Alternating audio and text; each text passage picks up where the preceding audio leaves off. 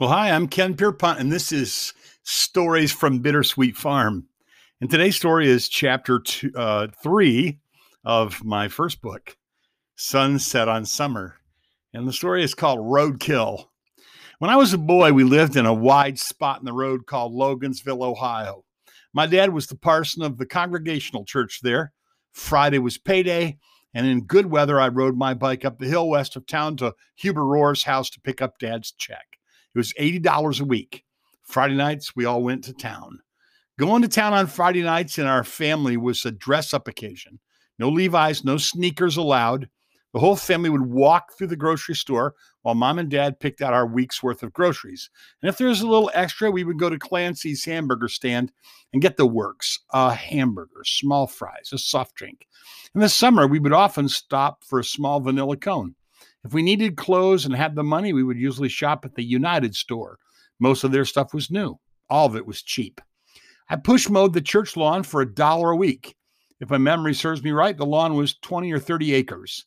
That's back before the establishment of child labor laws and family protective agencies. I used my hard-earned money to add to my Matchbox car collection. They had a big selection down at the Bonanza store. Usually, I would have enough money left over to buy a couple of bottles of Orange Crush soda from the cooler at Junite Sinclair Station. It was an old-fashioned store with a wooden floor, a wooden frame screen door, and a green dinosaur sign.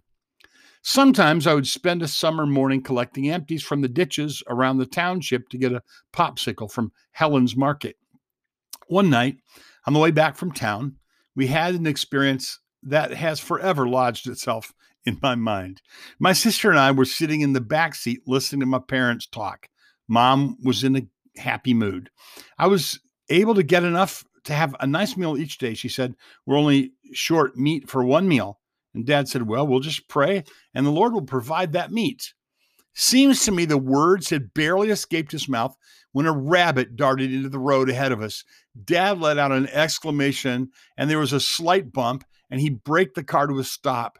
It was a spring night and the car light shone down into the ditch. Dad backed up the car, jumped out, scrambled down into the ditch, bent down, came up with a dazed rabbit. A sharp chop to the neck, and he put the fresh kill in the trunk with the rest of the groceries.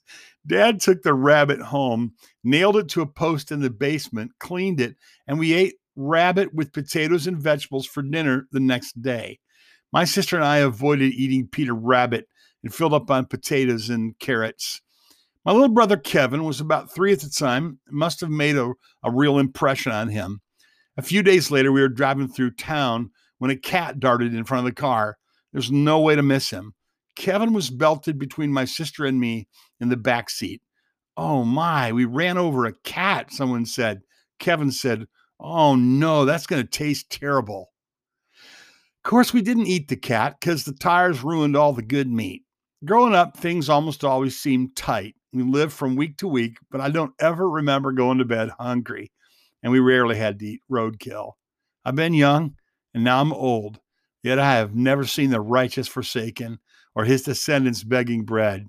Psalm 37:25.